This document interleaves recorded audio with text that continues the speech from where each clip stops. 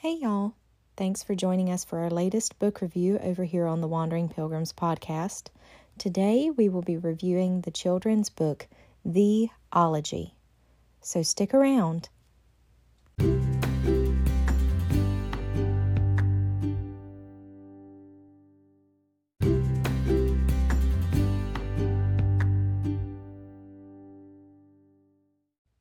The Ology is by far one of the best books we have found for teaching doctrine and theology to kids.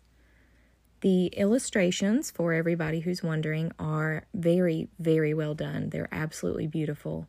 They're very minimal as well.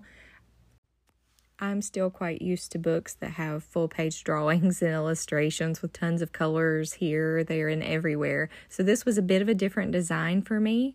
There might have been a couple of things that I might have liked a little more illustration or maybe something a little bit different. But again, the book is beautifully written and drawn. I've also seen a couple of people in comments asking about depictions of Christ in some books. And so I wanted to include in this podcast that there are no depictions of Christ in this book for anybody who's wondering. So to get into the actual book itself, it's broken down into different ologies or chapters. So for example, the Ology of Christ. Each chapter or ology is then broken down into 1 to 2 page sections. Each section is very well written. It explains everything in ways that kids and adults can grasp easily without dumbing down anything or adding fluff to the subject matter.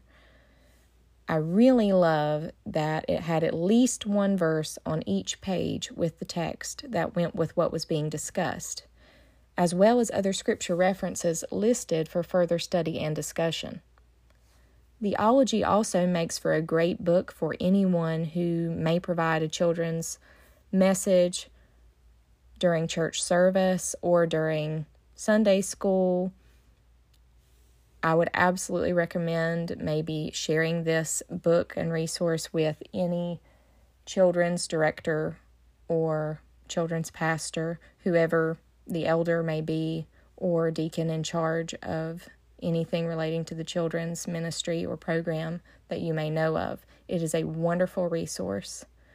I know for a fact that a lot of grown-ups may learn something from it too, because I certainly have.